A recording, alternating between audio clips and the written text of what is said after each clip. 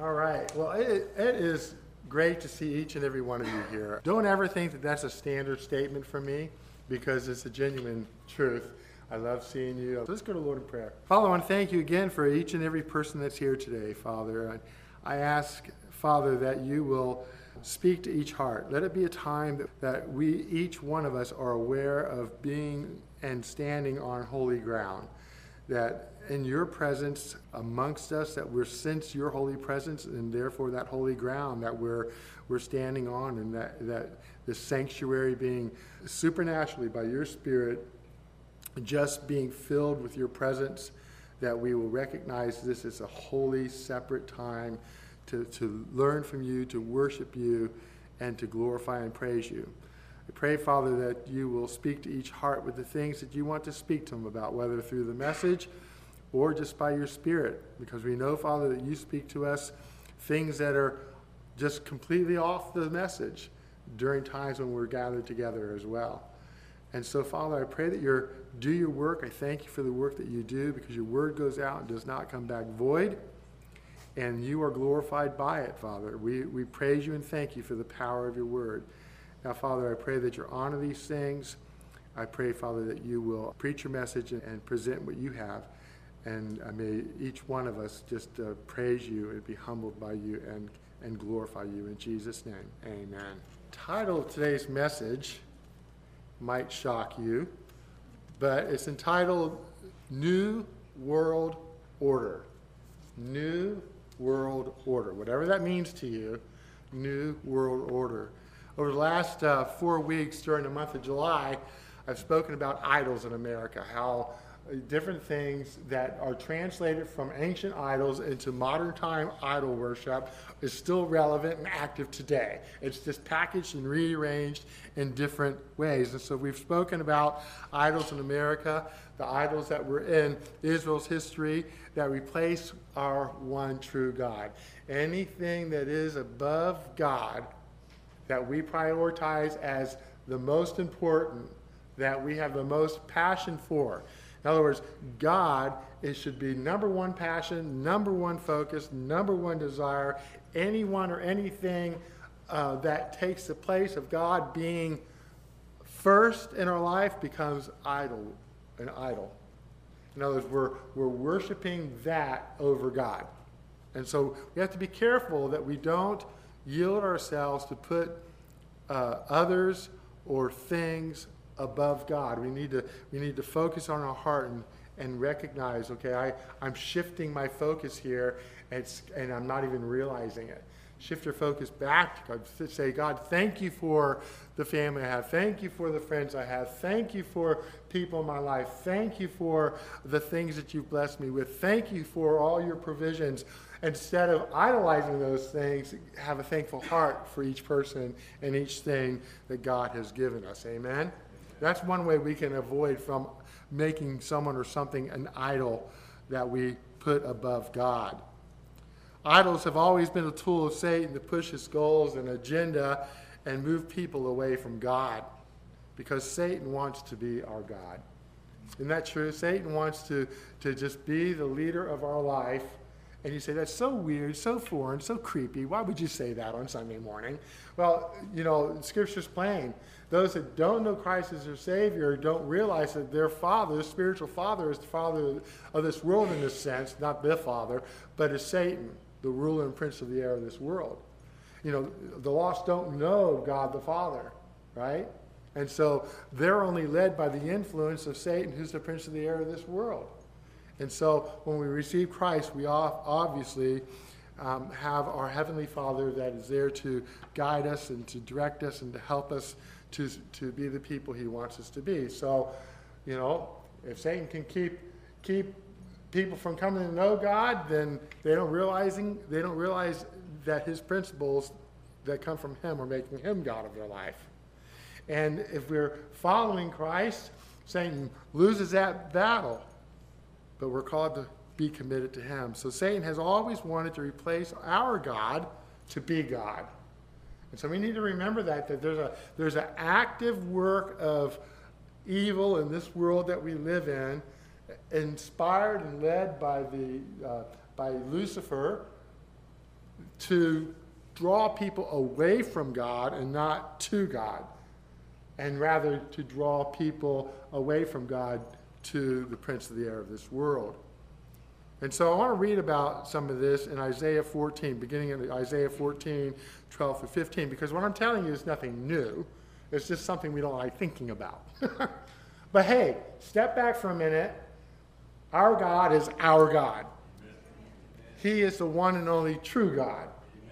And so we don't have to fret about that. We do need to pray about people that are lost and people that, and brothers and sisters in Christ, that we stand and we follow the Lord and are committed to him. So Isaiah 14, 12 through 15 says, "How you are fallen from heaven, O Lucifer, son of the morning, how you are cut down to the ground, you who," get this, "you who weakened the nations."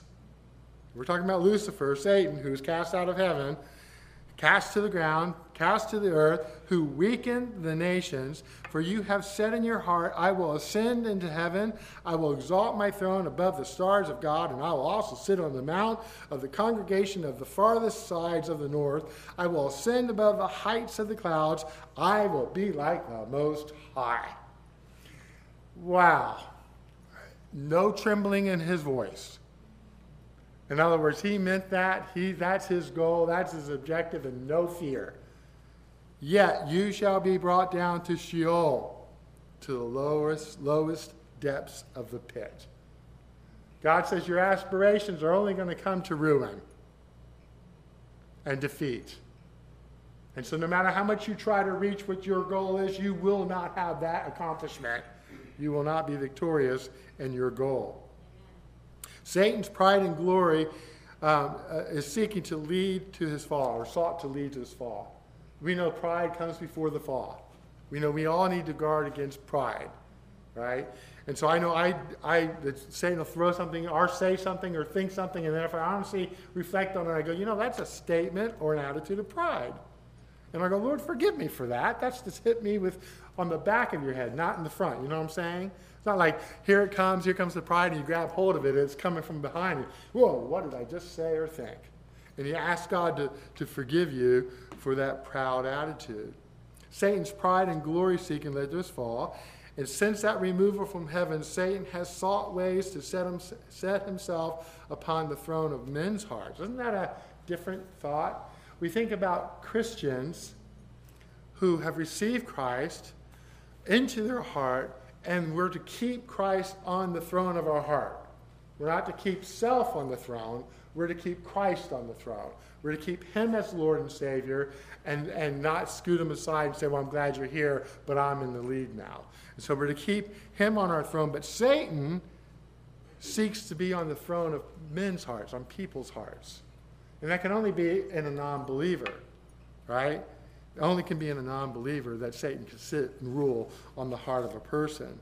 He works hard to create things that imitate God's things.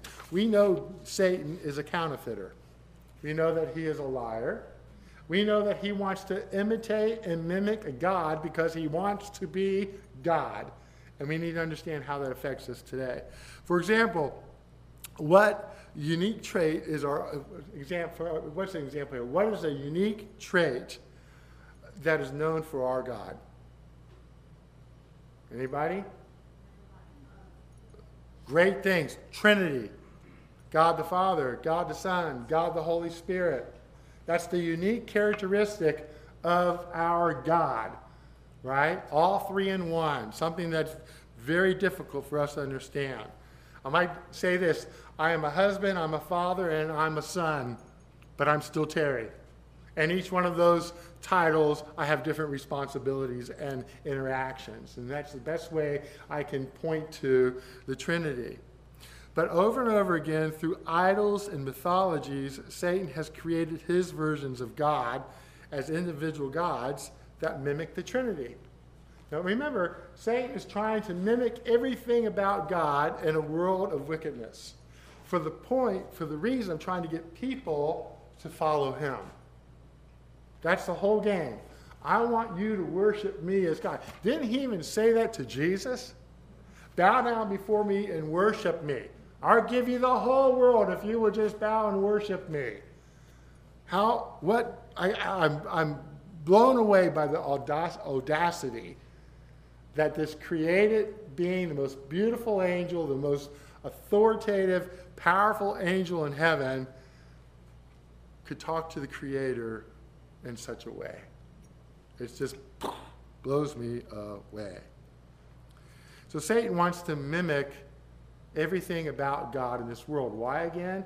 He wants to mimic to deceive people into believing that he is the way to go. Now, I'm going to look at idols, and I'm going to look at idols, how they mimic the Trinity. Okay?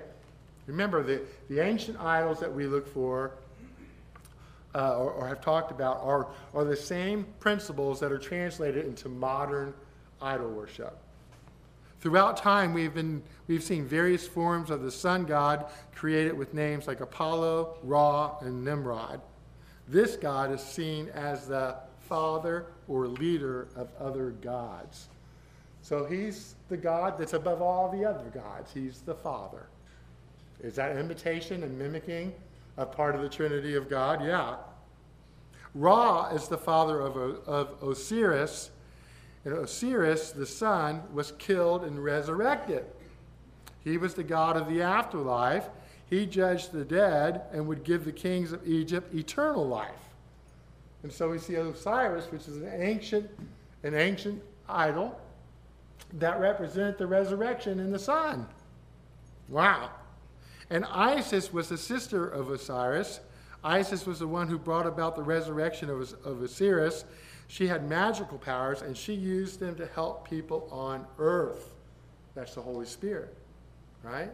And so we can see that these traits or assignments reflect or imitate the Trinity, right? Ra, Osiris, and Isis were Satan's imitation of God the Father, Jesus, and the Holy Spirit. So we can already see in history how Satan is trying to mimic and imitate the Trinity, right? He doesn't pull off 3 in 1 very easily, but he does point out the 3, right? And again, that's another way that he tears down the Trinity of God, by identifying them individually, not collectively. And as you're sitting here, you're thinking you're in church, you're hearing kind of like we're in a Bible study class, and here's these pictures of these idols. Kathy and I have in our house, I have a picture of Isis. It's a picture from Egypt that a friend brought to me from Egypt of Isis handing something to someone else. In this picture, it's painted in gold, and it's real. I meant to bring it this morning and show you. It's another sun god type, a sun on the wall that reflects the sun god. I have another that's a mask that represents the spirits that were from Africa. And I have various things. You say, why, Pastor, would you have these things on the wall in your house? And the reason why I have them is because I wanted them to be there to remind me of the lostness of the world and the need for missions. And to pray for them. That people are so deceived and led astray by the deceitful lies of Satan himself. So Satan's unholy trinity and individual gods have showed up time and time again, attempting to mislead people and place them on the throne, as we talked about over the last few weeks about what modern idolatry looks like. Satan's goal is to bring about a new world order. What was the title of the message? New World Order. And Satan's goal is to bring about a new world order in which he is God. Do you know which world order he's mimicking? Well, you get the millennial reign for one, a new order. You have new heavens and new earth, another order. But let's look at the millennial reign. He's trying to mimic that rule. Now, I want to encourage you in this message. It does come to modern application. Okay, we're going to bring it around to where we're going to understand why I'm going into all of this. And at the end, we're going to see why we can praise God for who he is and what he's done. So I'm going to give you some of these examples in the history in this next section of the message. And then again, at the end, we'll look at the truths of the promises of Scripture. I shared several weeks ago, Satan has been busy in here in America setting up his false gods to distract us from our one true God.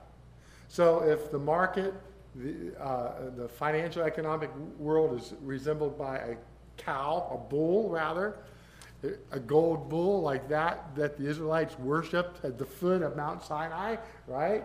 Then so there's a transfer of that. And there were other things that we talked about that showed that transfer from ancient times to modern day times as we live in today. Satan has been busy setting up in America and around the world the foundations for this new world order. And as we get into this, you'll see it. Throughout America's history, many leaders have given speeches hinting at this new world order. They've worked at placing laws into action that would gradually turn us towards that new world order. I'm going to talk just a few minutes. We'll get to the scripture. Sometimes we, the American people, have been deceived by the easily redefined words that have been used, such as God. Now listen to this. Don't lose me. Example. When a leader uses the word God, or maybe even appears to attend church, that doesn't mean they personally honor our one true God. Someone says, I believe in God, that doesn't mean they necessarily know God. Is that not true? Someone might say, I'm a Christian, but really not know what it means to be Christian. They're just making a distinction between Judaism or Buddhism or some other, right? So those are general terms. And so we know that there are leaders in our country that have referred to God that probably did not know God, but I'm not going to make that judge. When a leader uses the word God, when we are looking at politics and we see him going in the church, yee-haw, right? But does that automatically ensure that they are saved or that they're following God, right? Or is it a tool? I'm not sure, right? But we have to be aware, right?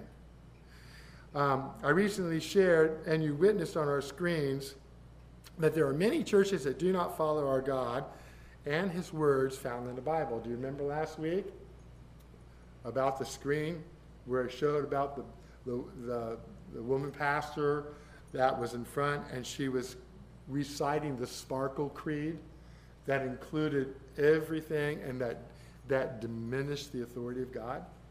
That was in church. So just going to church doesn't mean that you're getting what's true. And that's how the church falls away from God. Now hang in there with me, okay? I'm not meaning to drag this. Let's move on. So this new world order that Satan and his world leaders are attempting to set up in his imitation of our one true God, God's new world order. So Satan's trying to take leaders in our world and use them to set up a new world order. Do you understand what I'm saying? That Satan wants to imitate God, and he's structuring culture in our government, even here in America, and around the world, to bring people to one world order. Do you know what they said in the last days in the book of Revelation? That there's peace, peace. They're all excited. There's peace. We have one world ruler, and the whole world is rejoicing in peace. And then, boom, calamity came. Okay, so the world is looking for peace and someone to bring peace to the whole world because of all the chaos. And Satan is using that to use leaders and to implement strategies to set up a one world order that honors him. Because we know in the book of Revelation, the Antichrist is set up as God. And we know that he's not God. And so I'm going to give you a few examples of leaders who have promoted this new world order. In it, he talks about America's proper role in the world order. He mentions using the economy and the UN to help bring the new world order about. Okay, that's the Wall Street Journal. In that journal, okay, written by Joe Biden in 1992, right, he mentions the role of the new world order. He mentions using the economy and the UN to help bring the new world order to order. And so we're seeing New York Times article written by Joe Biden in 1992, pointing to and directing to a new world order. Okay? He mentions using, okay, so then in 2007, Nancy Pelosi, in her becoming House Speaker speech, quoted words from the back of our United States seal that says Novus Ordo Seclorum, which means the New World Order.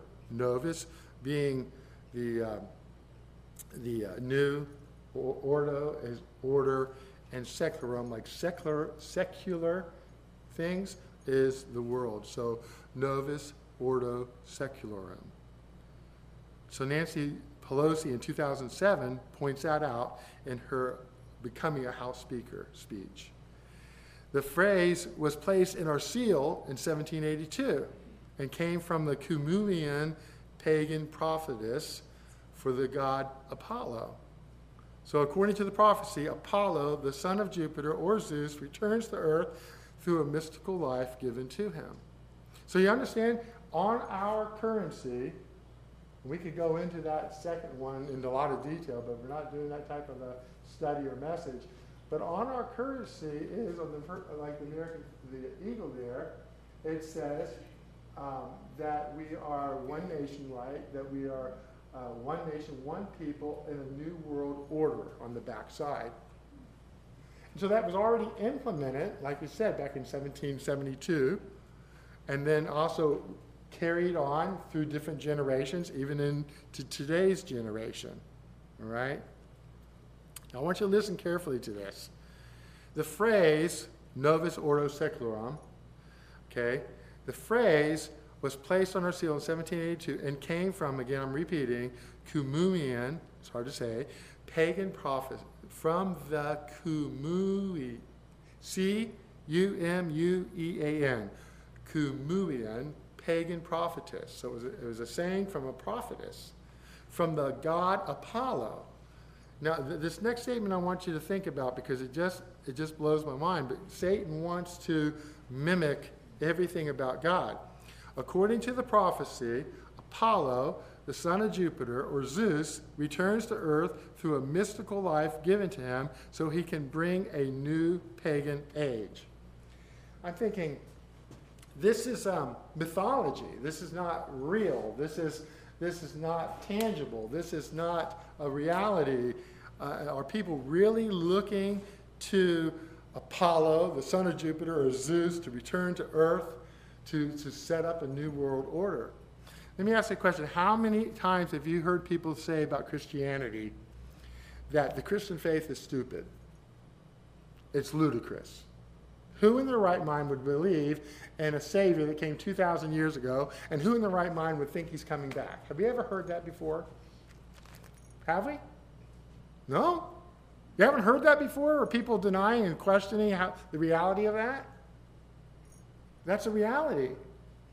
And just the same, these people are actually believing in the hierarchy of pseudo-Christian religions and other religious practices around the world, and organizations, high organizations in our culture. At the very top of those cultures, there is this thinking that this new world order will truly have the god of Apollos come back. And I'm thinking, how ludicrous. That's insane. That's insane. And then as I was thinking that, I'm thinking, well, you know what? People that are lost think that Christian faith is insane and ludicrous. Does it make it on an equal parallel path? You know what I'm saying? Does that make Christianity and paganism or the worldliness equal with each other in their thoughts? You understand what I'm saying? Well, they say, and that's ridiculous, and they say, and that's ridiculous. Does that mean that God and the truth of our one true God is on the same plane? No. Because we have the Holy Spirit who lives in us, and being that we have the Holy Spirit that lives in us, he confirms that he's real. But more than that, he confirms that he is the one true God. And we can identify with that, and we know that. So isn't that mind-boggling that there are actually people in higher organizations and higher religious cults and higher religious pseudo-religions that actually believe that this new world order, as through our history and history in the world, is coming together, and that one day that their savior, if you will, is coming back, and it's not Jesus, it's one of these pagan gods. I have a hard time swallowing that.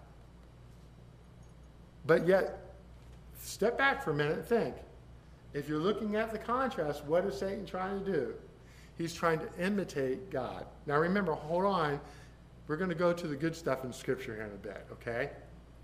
I'm not trying to deflate things. I'm trying to help you and I to understand something. That if we're in the mindset and understanding that we are light in a world of darkness. We are battling against darkness or evil. We are God's chosen people. We are the body of Christ. We are the bride of Christ. We are his children who are in a warfare against the powers of darkness that is working hard to deceive people to believe in absolute lies. And yet we see it in our government history. And we see it in today's writings, current articles. We see it in different organizations as well, that people actually believe we're going to have a one world order, and there's going to be a savior that's going to come down and set it up. And so this is part of the end times of bringing the world to that place where they can recognize when the Antichrist sets up his reign on earth. At one point, he demands that everybody worship him as God. And it's all part of preparing people to turn against God and to worship him. And so the New World Order focus is not just a focus of current leaders, but also was a focus of past leaders. Again, President Franklin Roosevelt was the one who set in motion putting the United States seal on the dollar bill. Roosevelt said after Americans would see the seal on the dollar bill, that they would be left with the impression that the mysterious pyramid and its heralding of the new order were the foremost symbol of American republic. Wow. This is Roosevelt. And this was his focus. Roosevelt tied the seal to the symbolism of the New Deal project across America. And if you didn't know, the New Deal, right? The New Deal was the original push of America into a more socialist society. So we see that in our culture today. We see the push for socialism. All these things, it's not new. It's not new at all. And as I've mentioned, Satan's goal is to create things that imitate God and his things. So, what would the New World Order imitate? When Apollo or Osiris or whichever of Satan's resurrected gods returns, he will bring order out of chaos. What does that mimic? Now, again, I'm still swallowing that someone could believe that a mythical pagan god is going to come back and save them. But people in our time actually believe that. And what does that mimic? When Jesus returns, he will set up his reign on earth and bring peace with his new world order. Can we praise God for that? God's sovereign. He's in control. As we talk about this stuff, we feel the weight of what I'm talking about and the sense of that demonic working in the world around us. We always need to look up to our one true God, our God, right? That when he returns, he will set up his reign on earth and bring peace with his new world order. Look at Matthew 24:30. See, I told you I'd get the scripture. Then the sign of the Son of Man will appear in heaven, and when all the tribes of the earth will mourn, and they will see the Son of Man coming on the clouds of heaven with power and great glory. Can you imagine if Jesus came back? Look, think about a timeline as far as eschatology and future events. Jesus, as far as the timeline, everything is set for Jesus to come back at any moment. There's no prophetic thing that has to be fulfilled that will hinder the timeline for Jesus to come back. Jesus could come back right now. Let's say Jesus came back right now, and you and I we are no longer here. We are in heaven. Okay? That's not God's beeper. But, oh, it is. But no, it's not. So, surprise. So, listen. So, the rapture happens, and what happens after the rapture? The Great Tribulation period, or the tribulation period is 7 years. So if it happened today, we raptured today, and the tribulation period starts tomorrow, 7 years from today, Jesus could come back and end the tribulation period, and we with him in glory. Wow! Now if that was a reality, wow! And frankly, that is a reality that you and I will experience one day. We will come back with Christ at the end of the tribulation period. In victory. The clouds roll. The sky is like a curtain. Scripture says it will roll open like a curtain. And God's throne will be seen. And Jesus and all of us will be coming with him back to earth in his glory. Sounds mythical, doesn't it? But it's true. It's God's word. Praise God. Jesus is coming back in power and great glory. Jeremiah 3:17. At that time, Jerusalem shall be called the throne of the Lord, and all the nations shall be gathered to it, to the name of the Lord, to Jerusalem. No more shall they follow the dictates of their evil hearts. Praise God. Jesus will sit on his throne on earth, and no more shall man follow their evil hearts. Wow. After the tribulation period, Christ sets up his 1,000-year reign of peace, a millennial reign. He's ruling over the earth and physically here on earth. We are ruling with him. It sounds mythical, but it's God's word. God has promised that this is yet to come. If you look at things that God has promised in the Old Testament, and then you see him fulfill those promises, that reality happening, like Abraham becoming a father of many nations, many believers from many nations through faith in the Messiah that came through Abraham. There are things, what I'm getting at is there's things in the Old Testament that are prophesied that people saw fulfilled besides Abraham. And you would think, well, God's promised this, but wow, there it is fulfilled.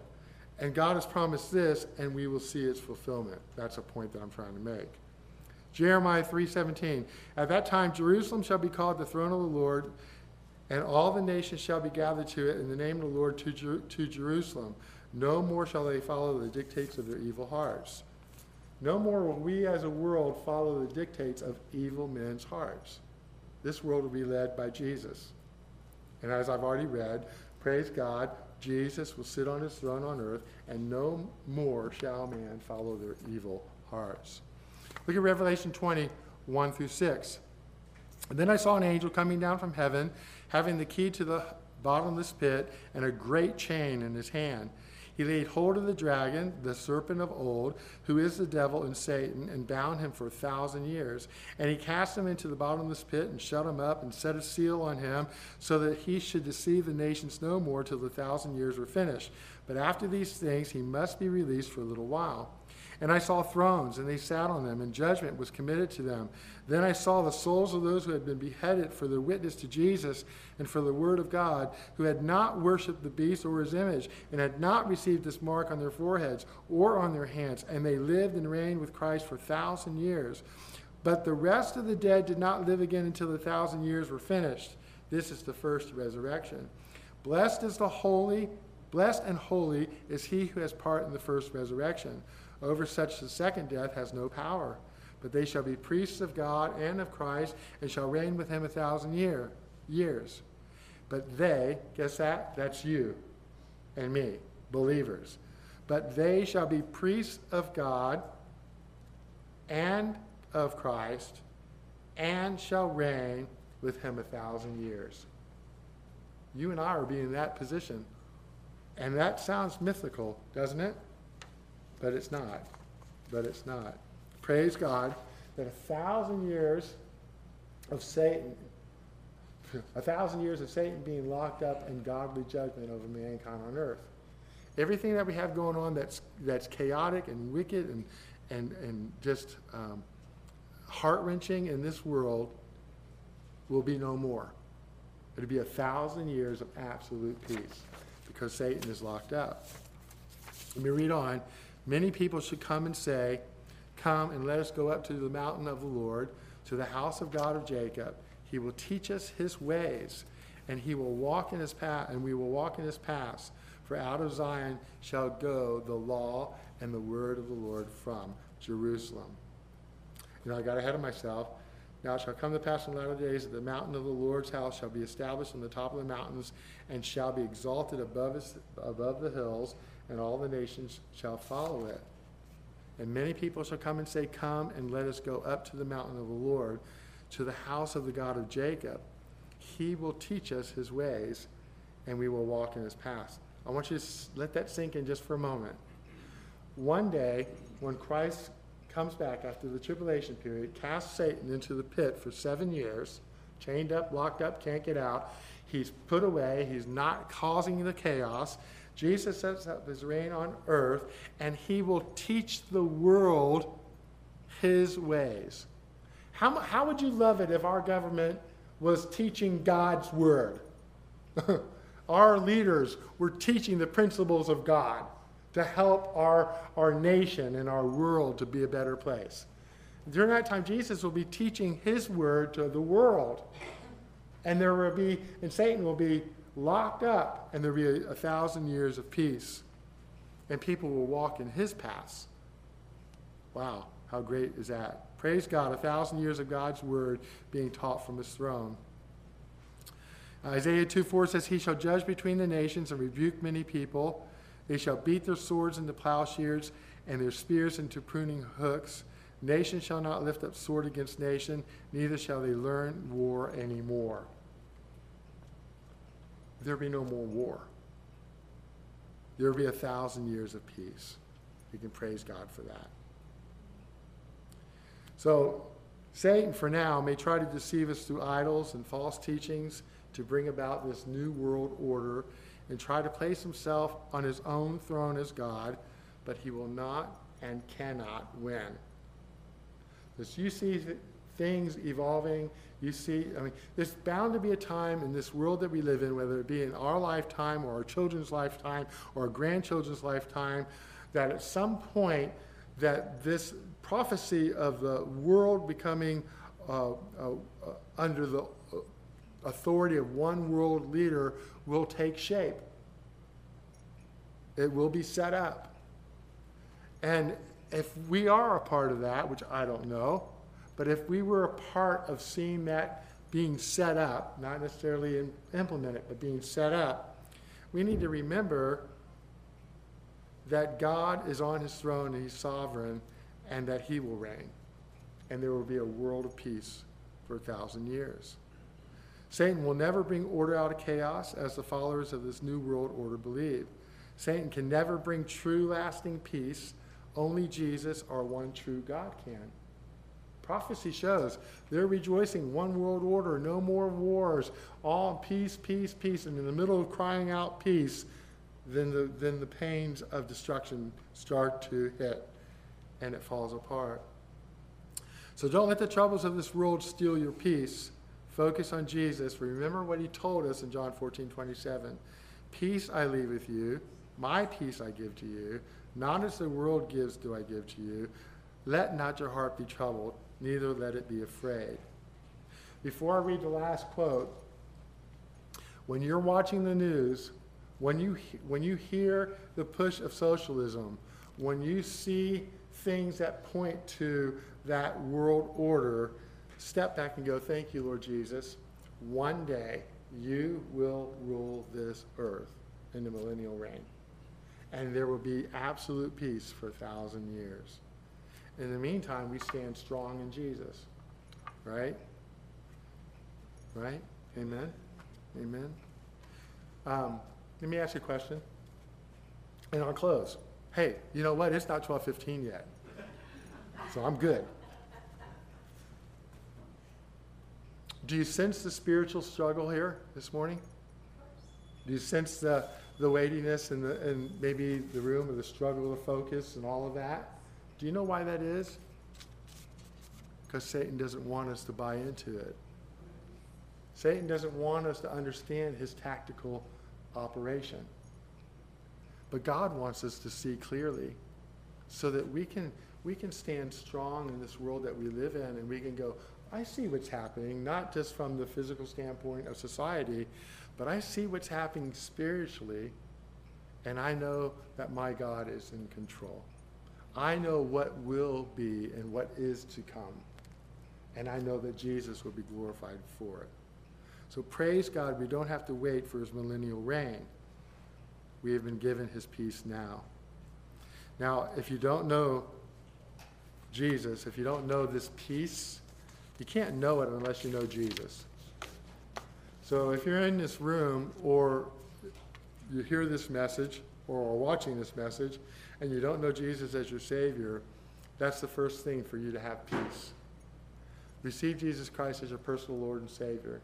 Acknowledge that he is God's Son who died on the cross for your sin, that he was buried, that he rose, he's alive today in heaven, and that if you say, Lord, forgive me, I'm a sinner, I believe what you did for me, thank you for that, come live in my heart. Something along those lines in your words. Ask Christ to forgive you and to come live in your heart.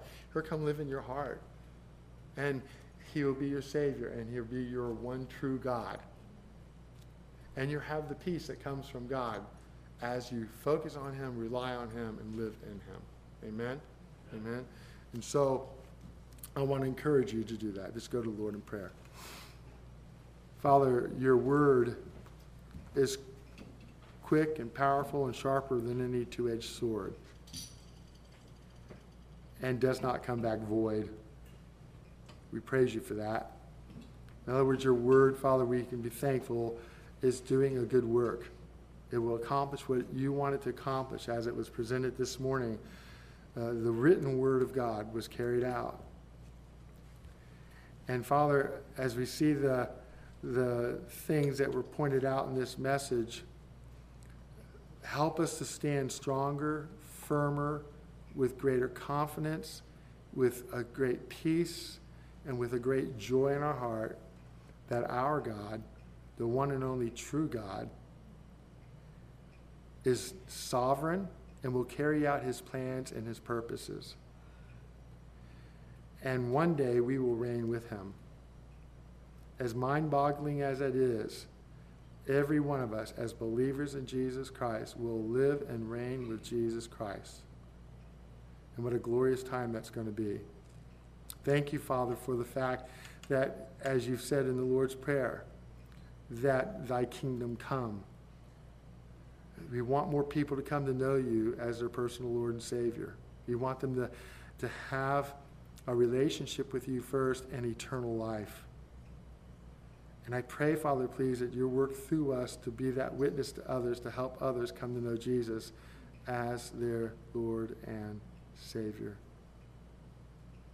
And Father, I pray that we will be a people that are very cognizant, very aware of the end times, of the things we're seeing, of the tactics of Satan, and that we're stepped back and we go, we are in Jesus, we know what's going on, we can praise you, Father, for what you have prophesied is coming forth, and you have the victory over all of it.